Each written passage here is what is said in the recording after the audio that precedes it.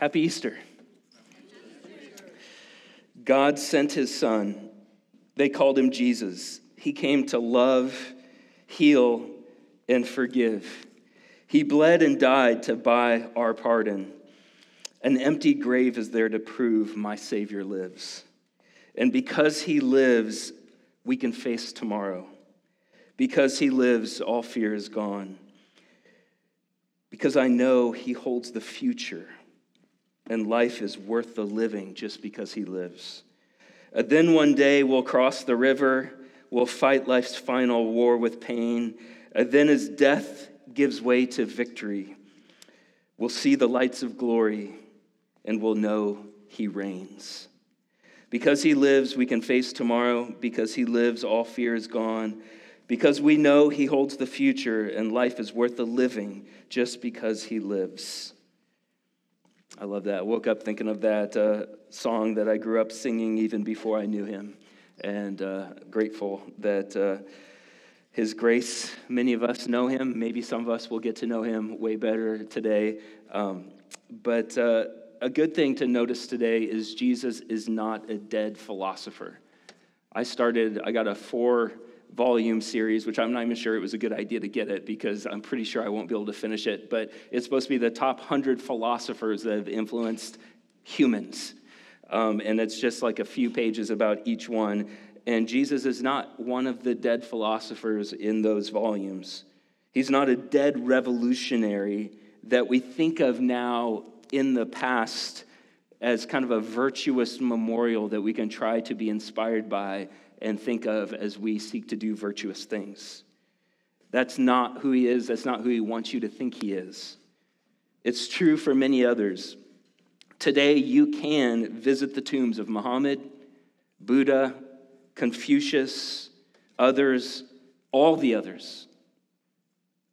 And Jesus is different. He's the only one, the only different one. He is alive. He's alive. On Friday night, one of the ways we were led to the cross was through Hebrews 12, 1 through 2. We purposely left out the ending of verse 2. And it's okay if you weren't there. We'll rehash it. But this morning, we're going to do something I've never done before, is just preach the same passage 2 times in a row. And something else I've never done before is preach on 12 words. The last 12 words of a half of a verse, which can seem an insignificant amount unless the content of those words are significant.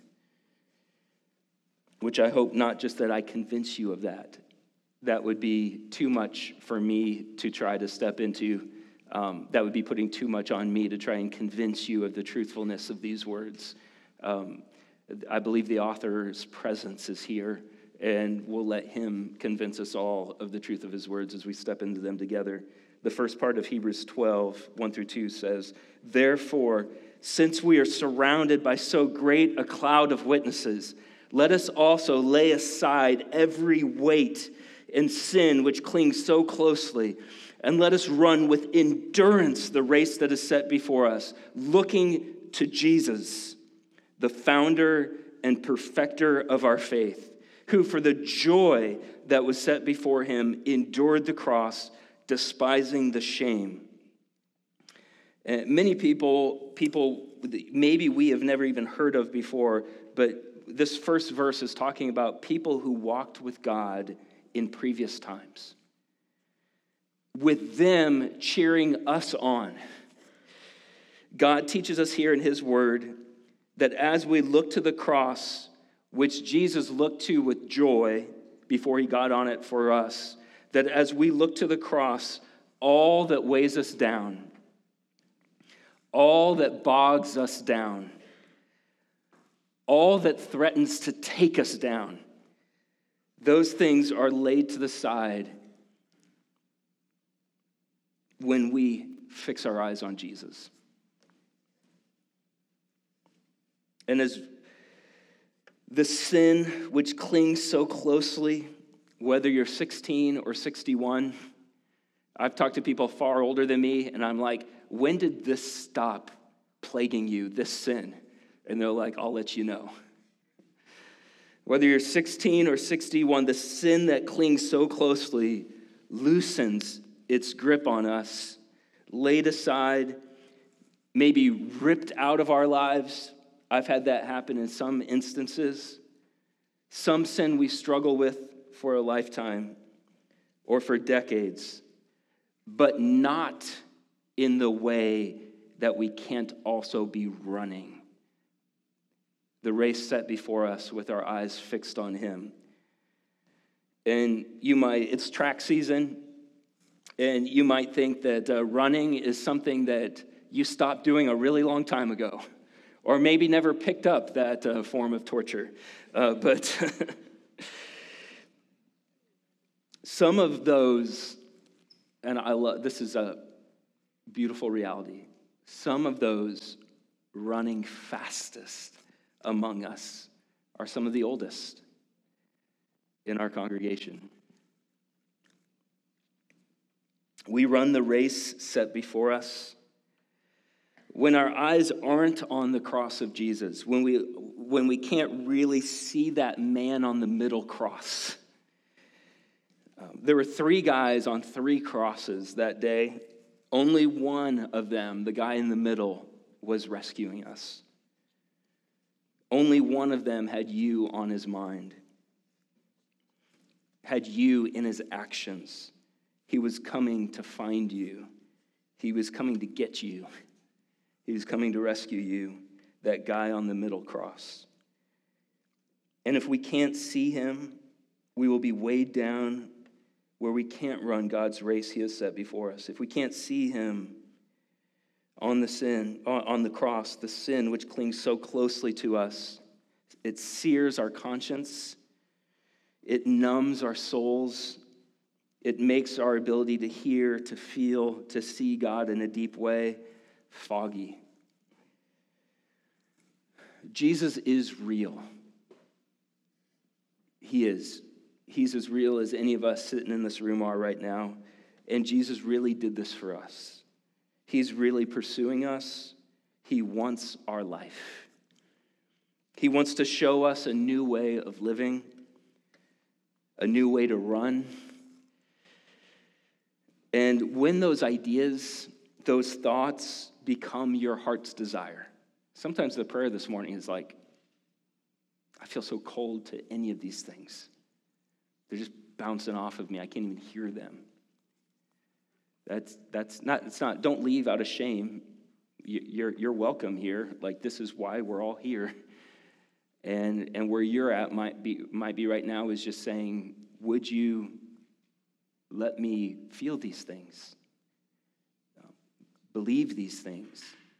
Understand these things. And when your heart's desire has opened up for you to receive him, to see that middle guy on the cross, not just to like, oh, there's a middle guy on the cross, but to really receive the moment of what is happening and who is happening.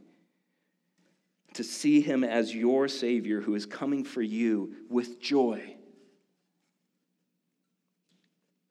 A lot of times, many of us grew up in ways that whenever we did something wrong, the person moving towards us did not have joy in their heart.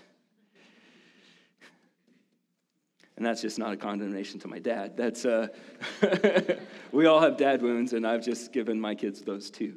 But it's a foreign feeling in the midst of our greatest shame that the one moving towards us actually has joy and heart and love in his heart towards us. And maybe it's an experience we feel for the first time with him. And maybe that even helps us parents learn how to move towards those around us that we do truly love. Joy in his heart for all of us, he has for us to run into that moment. So there's so much here. So all that I said is really about Friday night and kind of a review and for us this morning. And we could keep going the reality of those verses, and we will keep going. This happens every single Sunday. We get the privilege of coming together and looking to him together, and all y'all are invited to that every time we do it.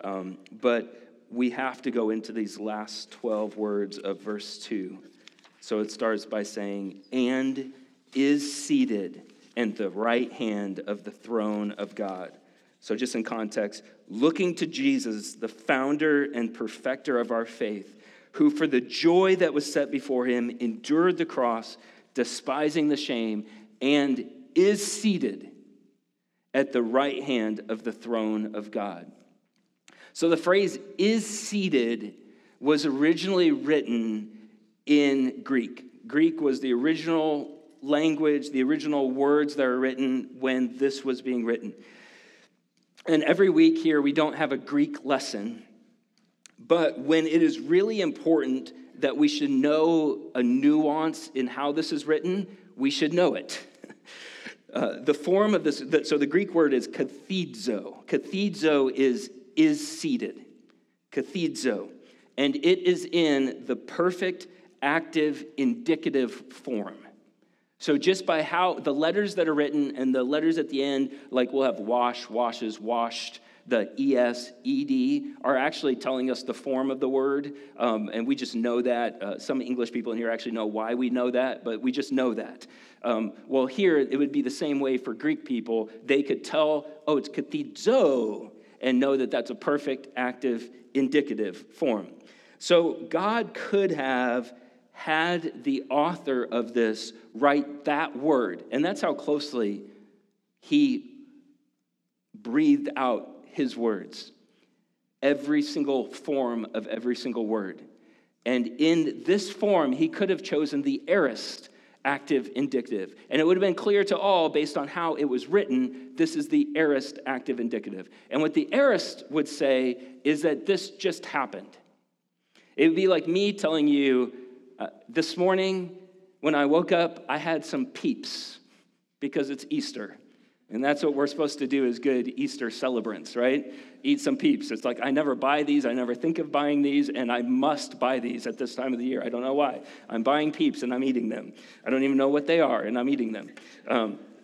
And so if I said that in the aorist, I'd be telling you it happened in the past, and it's done. My peep eating this morning is over, right? But here, this word isn't an aorist. Seated is a perfect active indicative. And what that means is that the action happened in the past, and it is still happening. That's what the perfect means. The aorist means it's happened. And that could have been aorist. Hey, this happened. He got seated next to the Father. By choosing the perfect, he's saying he was seated and is seated. It did happen, and it's happening every day. So why such a big deal for Jesus to have been seated at the right hand of the throne of God and for him to continue to be seated at the right hand of the throne of God? And we're just going to look at 3 reasons this morning. So first, Jesus is seated at the right hand of the Father means that Jesus is alive. Might seem simple, but for him to be seated at the right hand of the Father, and for that to be true of right now, means he's alive. He's not dead. Death was defeated instead of death defeating Jesus. In the face of pain, suffering, disease, disappointment, in a world that's asking, God, would you just do something about this mess? Like theologians and you'll have all sorts of really intellectual people who are intellectual atheists saying, look at the problem of evil, look at the problem of suffering, and God's doing nothing about it. That's the problem with Christianity. And it's like, well, what are you going to do with this guy that's still alive? Does that kind of throw a wrench in your thoughts, maybe? Because if Jesus, there is a deep power in the reality. Like, imagine there was a late-night TV show with a panelist of intellectual atheists just laying into God doing nothing about it, and Jesus is just sitting there. And it's like, oh, and we have Jesus, the Creator, the Eternal One, the one who was killed on the cross, and he's alive, sitting right here. You look alive and well. Without him opening his mouth, he is speaking volumes. That there's a deep power in the reality Jesus is alive, and maybe he has done something earth-shaking about it. Maybe we're not experiencing it in the way that our minds would want his victory to be experienced, but the reality that he's alive, I think means that he has done everything about it. The one that we pray to is alive and well. The one that we learn from in his word is alive and well. The one who has promised us that he has given his life for our life is alive and well. The one who has promised us that in his great mission, which he has sent us on, and that's why we call this Sacred Mission Church. It's not because any of us have thought of some great mission that we're calling people into. It's believing that Jesus himself is on a sacred mission for all of us rural Iowans, and we just get to join him in it. It's his thing. And the one who is calling us into that is alive and well. The one that promises that he will be with us to the end of the age is alive and well. The one who has promised and taught us that he lives to intercede for us. Hey, what I'm going to be doing when I'm not here is interceding for you, coming around you, and he is alive and well to do that. The one who robbed the grave, robbed death, getting the last word, robbed pain, getting the last word, robbed disappointment, getting the last word, robbed a lifetime of failure, getting the last word, he's alive and well. Secondly, Jesus seated at the right hand of the Father means Jesus' sacrifice was accepted by the Father. You don't watch your son do something that you disapprove of and then be like, hey, sit at my right hand. Just the fact that Jesus is seated at the right hand of the Father means his sacrifice was accepted by the Father. I think one of the greatest lies of our culture is that we just need to do more good than bad. And the sacrifice of our life of doing more bad than good will be acceptable to God. I think another great and common lie of our culture is that our payment, our penance, pays for our sins. So if I just do enough right to right my wrongs, then the yin and the yang will balance out, and my sacrifice of my penance will be accepted by the Father. Thankfully, God loves you too much to let that be true.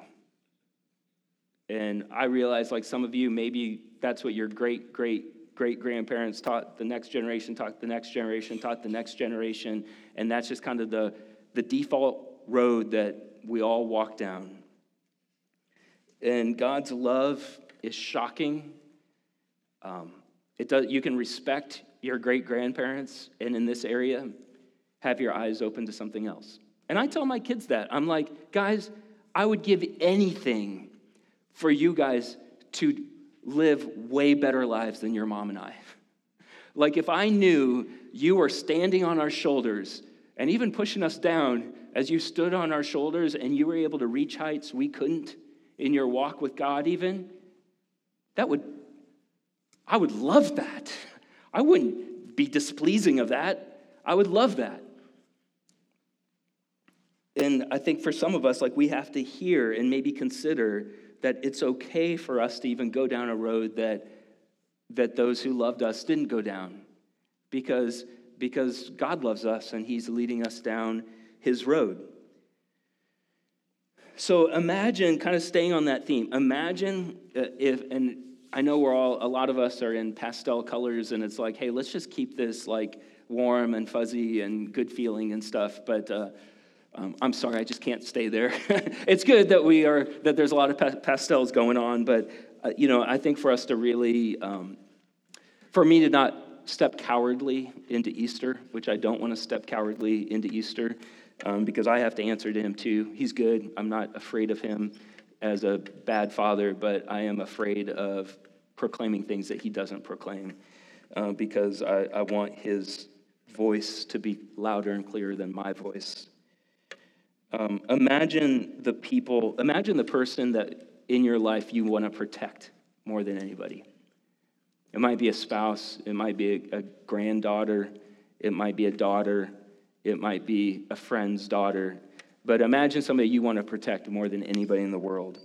And you hear that they were at a party, they were drugged when they were in the bathroom, and they were kidnapped, and human traffickers have them.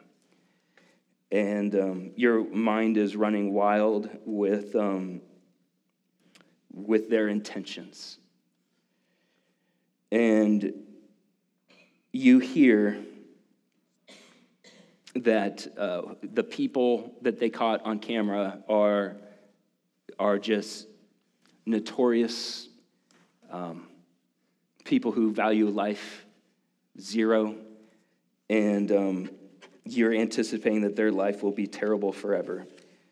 And you hear that they have a paperclip with them, that loved one has a paperclip in their pocket as they're right now being transported somewhere that God knows where.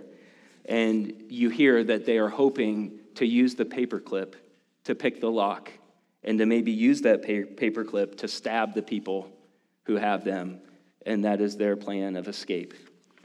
And you realize that person has no idea how to do that. Even with a paperclip, they can't pick a lock. A paperclip, that's what they have to stab. And as you are pondering the success, as you are just, all of the people who've seen those movies, Taken, all of the vengeance welling up inside of you, the getting all your guns together, buying plane tickets or whatever, as you ponder all of their success with a paperclip, you get a call that they figured out that your person with some other people are in a slum in Mexico City. Your loved one is being held there, and it's a notoriously brutal place. Notoriously brutal things are happening there. And you are told, though, that cell phones have been traced to the slum in Mexico City, verified that the person you love is there. And but then you also hear that there's a Marine Force recon group. There's a Delta Force group. There are Navy SEALs, all with courage in their hearts, with even passion burning in their eyes, and they are ready to rescue, and the success of their mission is 100%. And man, I don't want to be the pastor that's just trying to emotionally stir the room, but I'm wanting to match, I think, the reality of what's happening in the room is you get the call. These forces are ready. They're ready to rescue. The way that the room is set up, your loved one will not be hurt. The rescue is 100% guaranteed. What would you like to do? And will you give the green light? You have the legal authority to give the green light. Do you give the green light for them? And would you say, no, don't go? They've got a plan. I hear they have a paperclip. They've got a good plan. Let's let them do what they want to do. Would that be your response? Would you say, hey, let him use the paperclip? Or would you say, let's roll, go? What word do I have to say to put this into motion, right? What are you looking for? Tell me what to say. I will say it right away.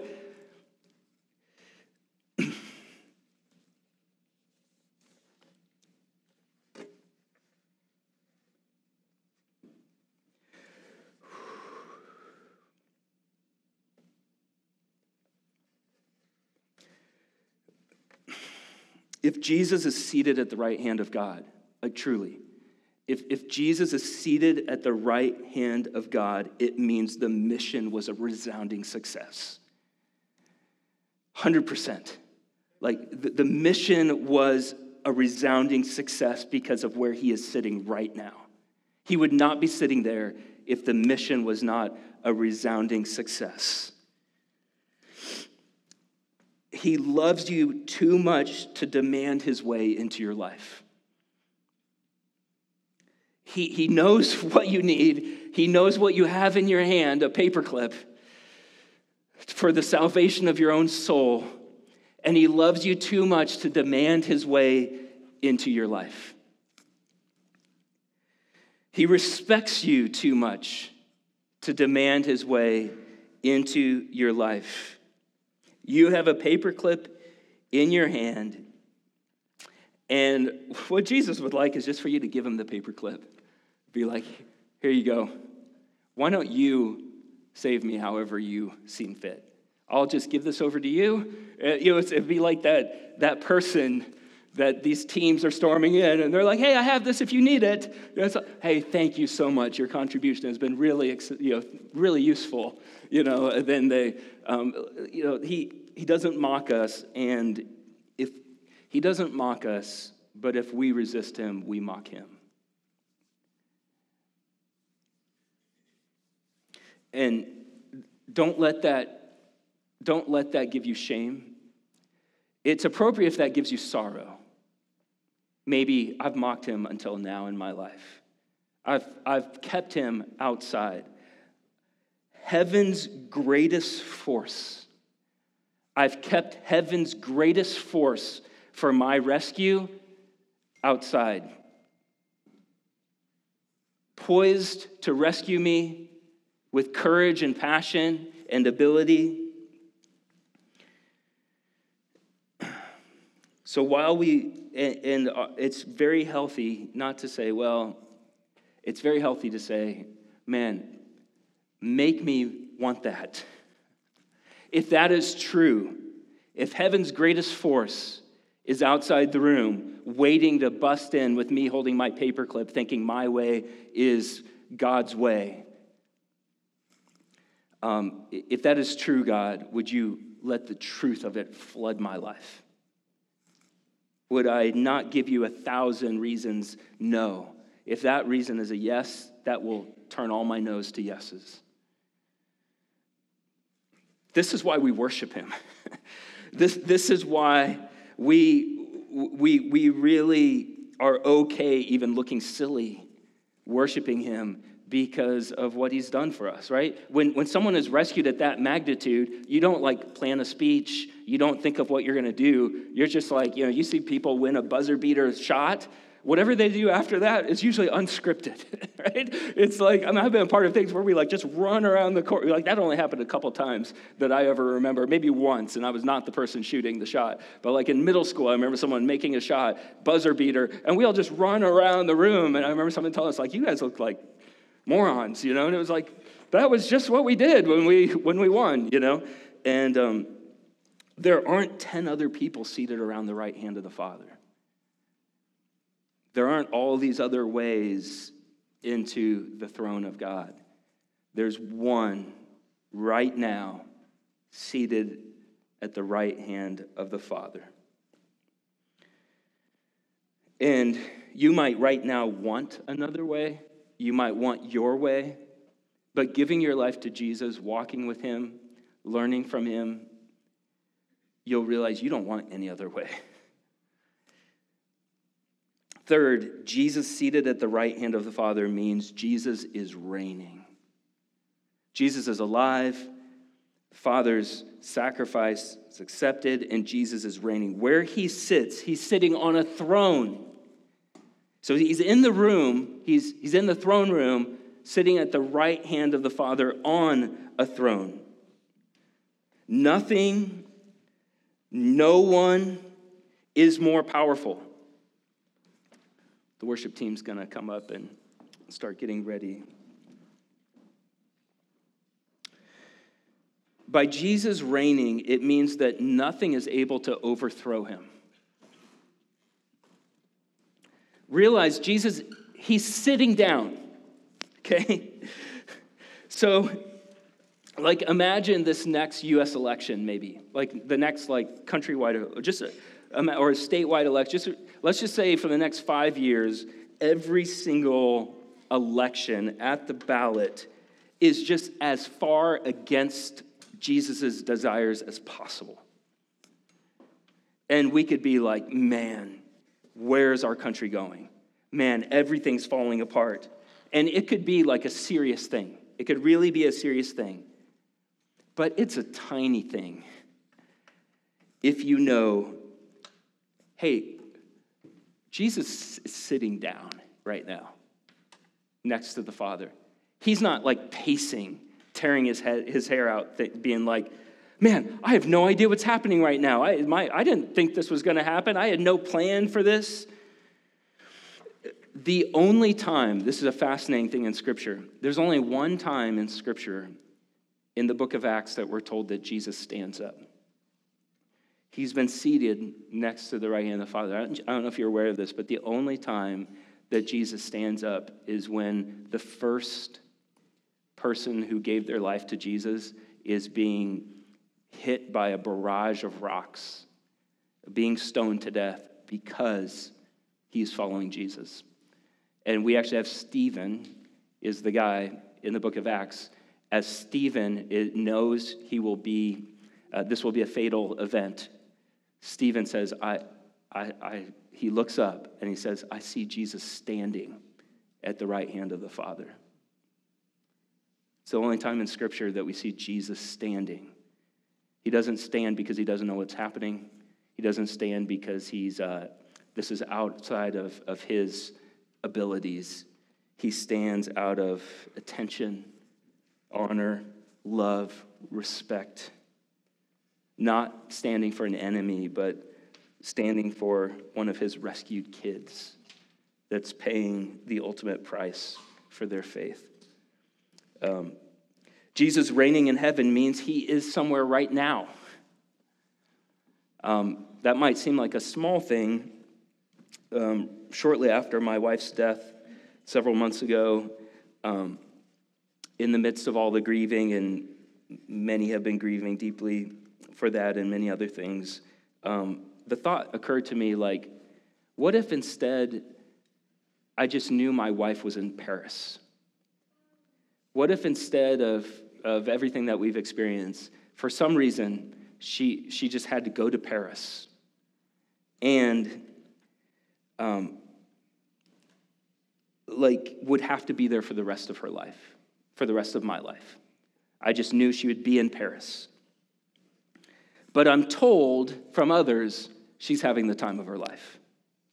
I'm told from others she really loves it there. Or pick some other city if you don't like Paris. And I'm told that she just misses us dearly, misses us like crazy. And she knows that we're missing her like crazy. But after this chapter is over, man, we're going to be all together, and it'll be better than the best season of our lives that we've ever experienced. It won't take the sad away. It doesn't take the sad away. It's still sad, and the story would be far from over. So Jesus reigning right now, Jesus reigning means he is somewhere. Just as if and Jesus reigning means my wife is somewhere too. But Jesus reigning means Jesus is somewhere. And his plans, I think this is so important, his plans are still exactly what they were before. He's not demoted. Because he's reigning, the plan is still the plan. Because he's reigning, none of what happened threw off his plans. He is reigning at the highest level. And his plan is to take all who want his new kingdom, to take us all where he will reign, to take us all where we have all always desired to be, and even more. He is alive, he reigns, he will return, he will take us to be with him. And is this just helpful information? What's our response? as he's seated at the right hand of the Father. Let's go back to Hebrews 12 for that. What's our response? Our response is, let us also lay aside every weight and the sin which clings so closely, and let us run with endurance the race that's set before us, looking to Jesus, the founder and perfecter of our faith. Let's run to him together. Let's run with him together. Let's run to him together. Let's run with him together. These are glorious days. They really are. Man, would one of us not be on the sidelines during these glorious days that we have, the glorious things that are offered to us? Let's show people who think that nothing good comes out of rural Iowa. There are people who think that. I know it's surprising, but let's show people that even in Collins, I love Collins, I really do, but that truly with God, glorious days are possible for anyone, anywhere, including right here. Jesus, have your way, have our lives. This is our God. This is who he is. He loves us. This is our God. This is who he is. He saves us. Really does. Would you run into that this morning? So we're going to worship God using the vehicle of a song, this last song, to carry our praise to him. And we're going to do something that we've never done before that was hotly debated. We're going to actually fire off some confetti hand cannon things. Feels appropriate, I think. But if you're a combat veteran or for various reasons, loud bangs, just are unsettling, just know we've tested one, but it was outside. It wasn't crazy loud, but it was loud. So I think we have 9 together. So just know, the kids are going to come. They're going to help us enter into worship. And then they'll help us by throwing and shooting confetti all over the place. So if you are prone to slip and fall on things, be mindful of that too, please. Man, let's run to him together.